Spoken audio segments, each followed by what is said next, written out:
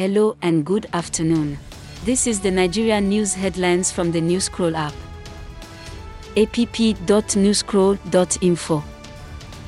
I am Lola and today is June 24, 2022. These are the main stories at midday on the Newscroll app. Number 1. The National Publicity Secretary of the People's Democratic Party, PDP, has dismissed reports of a crisis within the party. Report by Politics Nigeria. 2.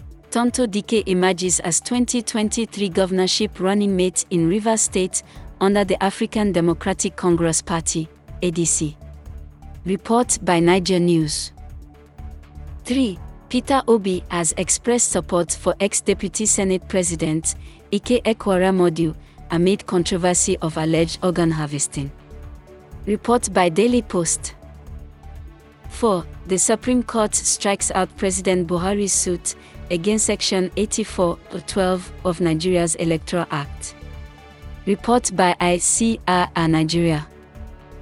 5. Toroba International Mailing Company will commence operation in December 2022, says Governor Darius Ishaku.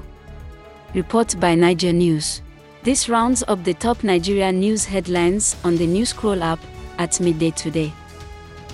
Visit app.newscroll.info for more recent Nigeria news stories.